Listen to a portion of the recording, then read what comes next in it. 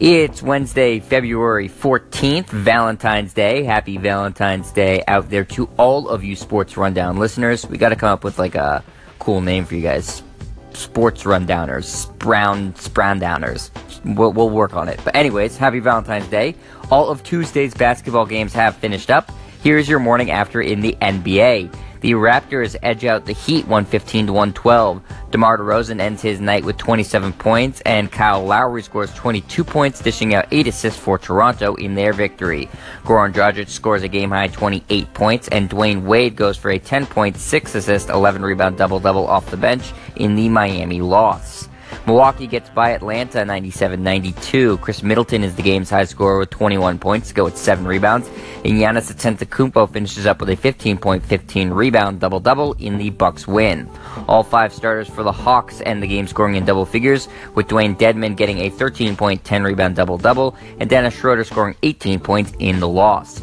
Minnesota is crushed by Houston 126-108. James Harden scores 24 points, hauls in 6 rebounds, and dishes out 13 assists for the Rockets in the win. On the losing side, Karl Anthony Towns scores a game-high 35 points, blocks 3 shots, and grabs 12 boards for the Timberwolves. The Thunder drop their game to the Cavaliers 120-112. LeBron James leads all scorers with 37 points, adding 8 assists and 8 rebounds, and J.R. Smith chips in with 18 points and 6 rebounds in Cleveland's win.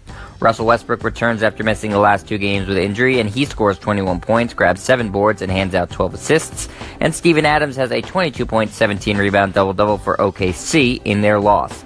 Sacramento defeats Dallas 114-109. 7 members of the Kings finished the game scoring in double figures, including all 5 of their starters, led by a game-high 22 points from Zach Randolph, who also hauled in 7 rebounds.